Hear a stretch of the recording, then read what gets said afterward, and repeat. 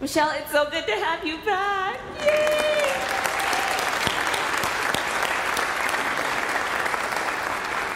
I want to echo Michelle's words as always and as ever. Welcome to worship here at First Presbyterian Church of Berkeley on this first Sunday in November, this Daylight Saving Sunday, this Communion Sunday, this Commitment Sunday. Whew.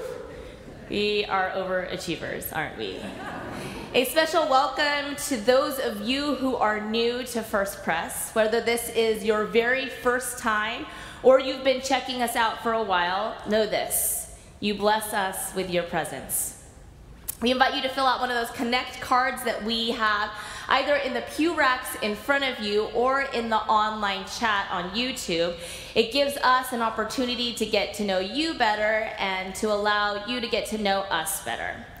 If you are new, you get to experience something really special today, Commitment Sunday, a day where every single member of this community is invited to give something of themselves to better the whole.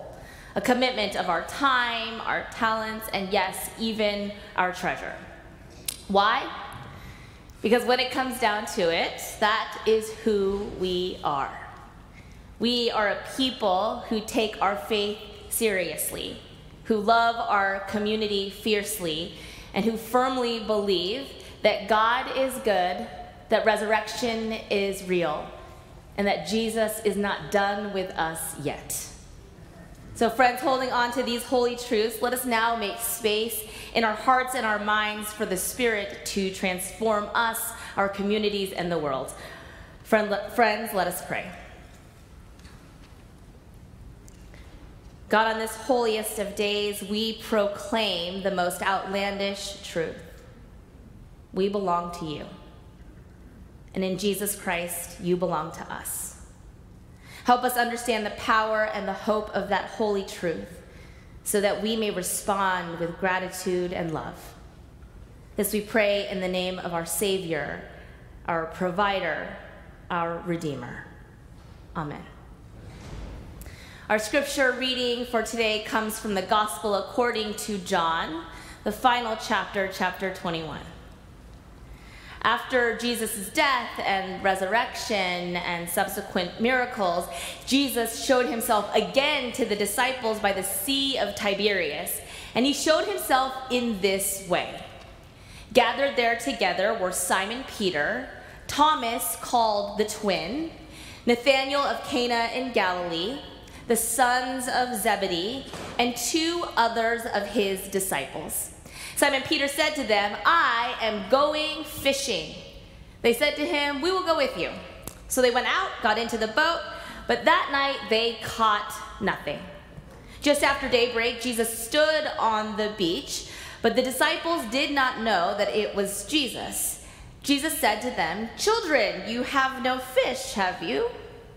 They answered him, "No."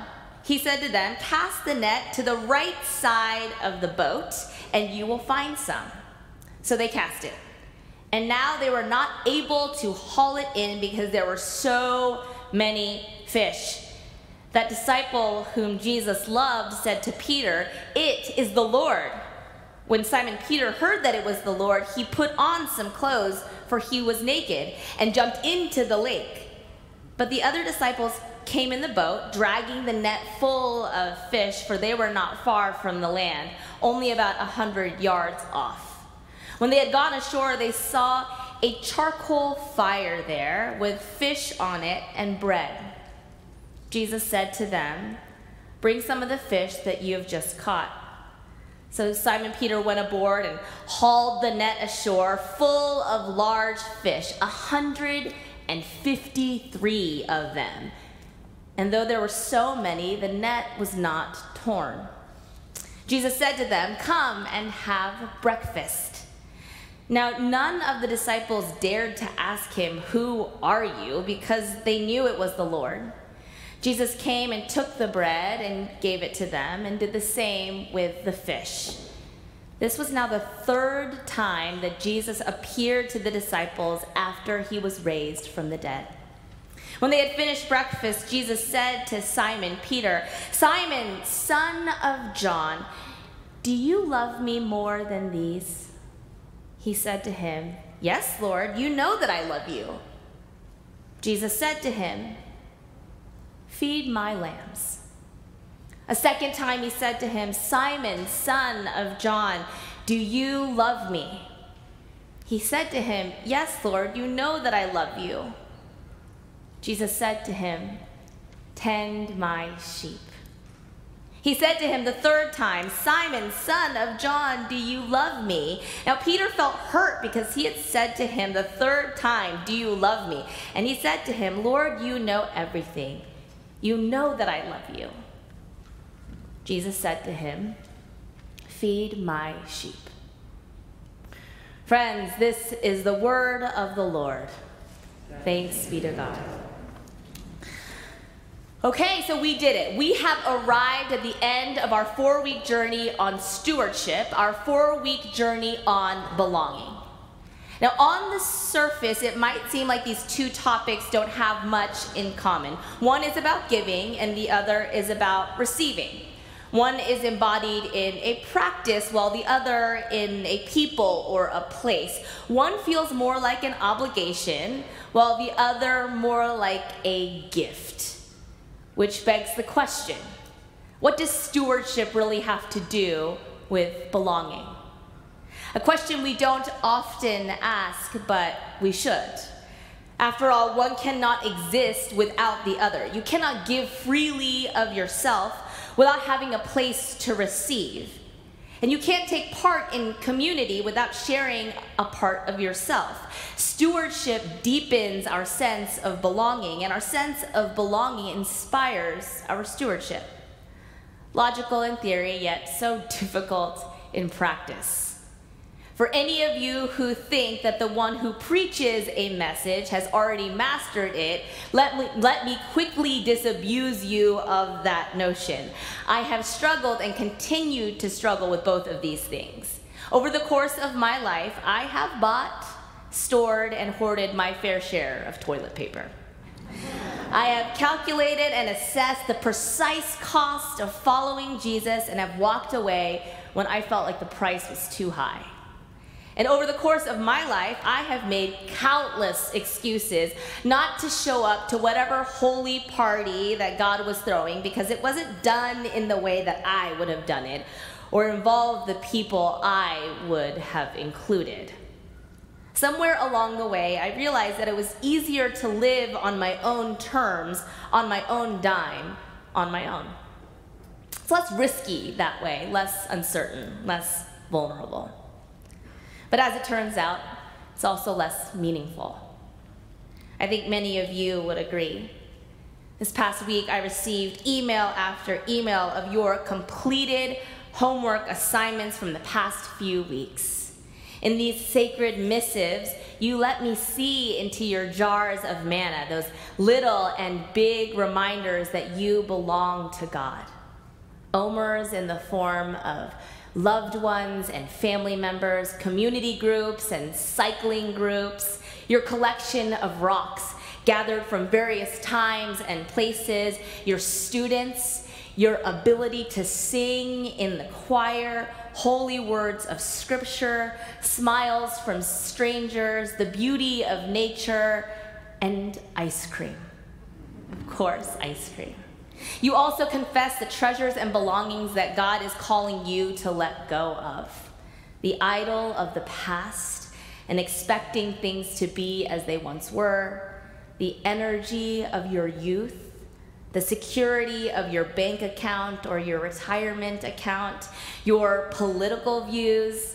Your expectations of others. Your desire to be perfect. Your anger. Your need to control yourself and those around you. Then finally, you painted me a picture of what could be. The ways God is calling you to reimagine things. Things like the myth of scarcity or who you consider your neighbor.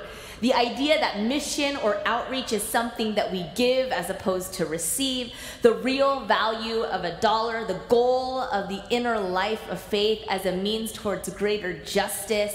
And my personal favorite, reimagining what it means to be a Christian in the first place. What it means to be the church.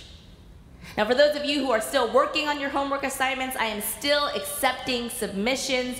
Just know that your email will be stored in a special folder in my inbox that I will access anytime I need to be reminded that God is good, that resurrection is real, and that Jesus is not done with us yet. A sacred set of truths that the disciples lived and learned from Jesus Christ himself. Oh, the disciples. A ragtag group of, are you sure you want to call that guy followers of Christ? Fickle and forgetful, eager and egotistical, short-sighted and short-tempered, but oh, did they love their Jesus. And who could blame them? Here are a people who literally experienced life before and after Christ. Whether as fishermen or tax collectors, before Christ meant that the disciples ate what they caught and profited from what they took. Like the Israelites in Egypt, they learned how to subsist and survive in a conventional economy, a world where you take care of you and yours. But all of that changed after Christ, because with Jesus, they were feeding the thousands, traveling from town to town, performing miracles for free. And just like the Israelites in the wilderness, the disciples had learned how to trust and thrive in a divine economy. A world where the very Son of God takes care of you and yours. But now he was gone. The one they thought was the Messiah had been executed before their very eyes, leaving them to wonder, now what? Now what do we do? Now where do we go? Now how do we survive? Terrifying questions that led this group of grieving disciples right back to the place they started, a fishing boat. Now, Scripture tells us that 7 disciples went out into the Sea of Tiberias that night, that 0 fish were caught, that a man on the beach told them to cast their nets to the right side of their boat, and as a result, 153 fish found their way into the nets. Scripture tells us that the disciples didn't know who this mysterious stranger was at first, but when the nets were overflowing, they realized that it was Jesus, the one who they loved, the one who they lost, the one who always had answers that they were looking for and even answers that they weren't looking for. And Scripture tells us that after being executed as a criminal and after conquering death itself, Jesus Christ, the Son of God, Emmanuel, God with us, made breakfast on a charcoal fire with some bread and some fish. Jesus fed his disciples one last time. The Word incarnate, love incarnate, belonging incarnate. So once again, the disciples sat face to face and flesh to flesh with the one who called them out of their old lives and into a new one. The one who said crazy things like, "Blessed are the poor and love your enemies." The one who consorted with sinners and children alike. Jesus was alive and at table with them, asking them one final question. Do you love me? Then feed my sheep. Do you love me? Then tend my sheep. Do you love me? Feed my lambs. The ultimate mic drop. You see, up until the end, Jesus upsets our every expectation. Instead of a conventional economy where we just rely on ourselves, or even a divine economy where we just rely on God, Jesus sets up a radical new economy where we are called to rely on each other, to take care of each other, to belong to each other. An economy where our love for God is transformed into a love for all people, because that is the kind of God we worship. That is the kind of God we serve. Not one that says, "Do you love me? Then make a monument for me." Or, "Do you love me? Then read more books about me." Or do you love me? Then worry only about me. No, ours is a God that says, you belong to me, and in belonging to me, you belong to him. And to her, and to them, you belong to each other, you belong with each other, you belong for each other. If you love me, then you love my people, every single one, with every word you speak, every action you take, and with every resource that you have. And in those three simple words, Jesus answers the disciples' most pressing question. Now what? Now that we belong to God, now that we have said yes to following Christ, now that we see what the Spirit is capable of, now what? We feed God's sheep. There is an ancient story that is told in various cultures known as the parable of the long spoons. Are any of you familiar with this story? Oh, good. It's a good one. In it, a man tells God that he would like to know what heaven and hell are like. And so God shows him two doors. Now, through the first door, the man finds a room with a very large round table with a huge pot of delicious smelling vegetable stew right in the middle of it. And yet everyone sitting around the table looks famished, even sickly. In their hands are spoons with handles longer than their arms. So long they can't get the spoons from the stew into their mouths. The man shudders at the sight of the shared suffering in the room, and God says to him, now you have seen hell. Behind the second door is the exact same scene, the same table, the same stew, same number of people, same long spoons. But in this room, the people are well fed and nourished. Puzzled, the man says to God, I don't understand. To which God replies, love only requires one skill. These people have learned to feed each other, to care for each other. Here, everyone feeds someone else, and everyone is fed by someone else. The man begins to smile at the sight of the shared joy in the room, and God says to him, now you have seen heaven. Even our youngest members understand this very holy truth. This past summer in VBS, our kids were led in a game where they are told that they are local farmers in a local village trying to make a difference in their community. It's a fantastic game. If you have more questions, ask Beth Thompson. The person who makes the greatest difference in their community gets the coveted prize of a bowl of candy. With that, each child is given a card of one of three colors, red, green, or blue. But they're not told what these colors mean. Then the entire class is asked to line up, in a horizontal line on a piece of tape. Now that is where the fun ends. Because then the kids are told that depending on what color card they have, they can either take a step forward or take a step back. For example, those who were born into a well-to-do farming family with access to education take 2 steps forward. For those who are unable to receive necessary training due to working multiple jobs and caring for multiple children, take 2 steps back. You get the gist. Now, 1 or 2 rounds of this, you start seeing kids get really upset. Some cry and scream, "This isn't fair," while others just sit down and exit the game entirely.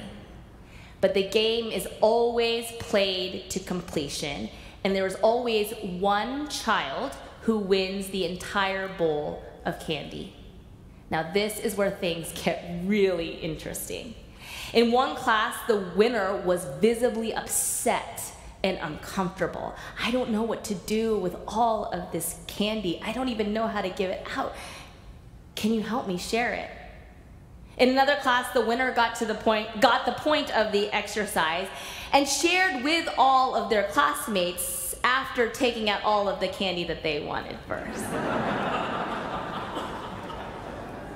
But the common thread, the common reaction was this: all of this candy doesn't belong to me.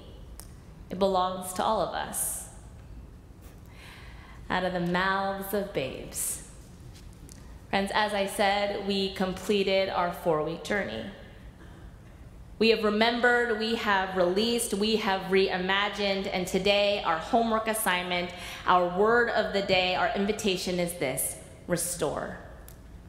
On your pledge cards that you have in your pew racks in front of you, my favorite part of it is this back side right here, this really empty, kind of intimidating, what do we do with this space? On this part of your pledge card, surprise, surprise, is your final homework assignment. On this, I want to encourage you, whether it's right now or maybe you'd have to take this card and actually think about it at home, I want you to commit yourself to acts of restoration for this community, for your church, for your family, for your relationships, for the world. Think of it as an act of stewardship, or an act of generosity, or an act of belonging, or an act of love. But as I also said earlier, your giving comes from a place of receiving.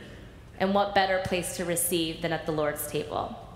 So as we prepare our hearts to receive the cup and the plate, I invite you to stand with me in body or in spirit as together we profess our faith using the words of the Apostles' Creed.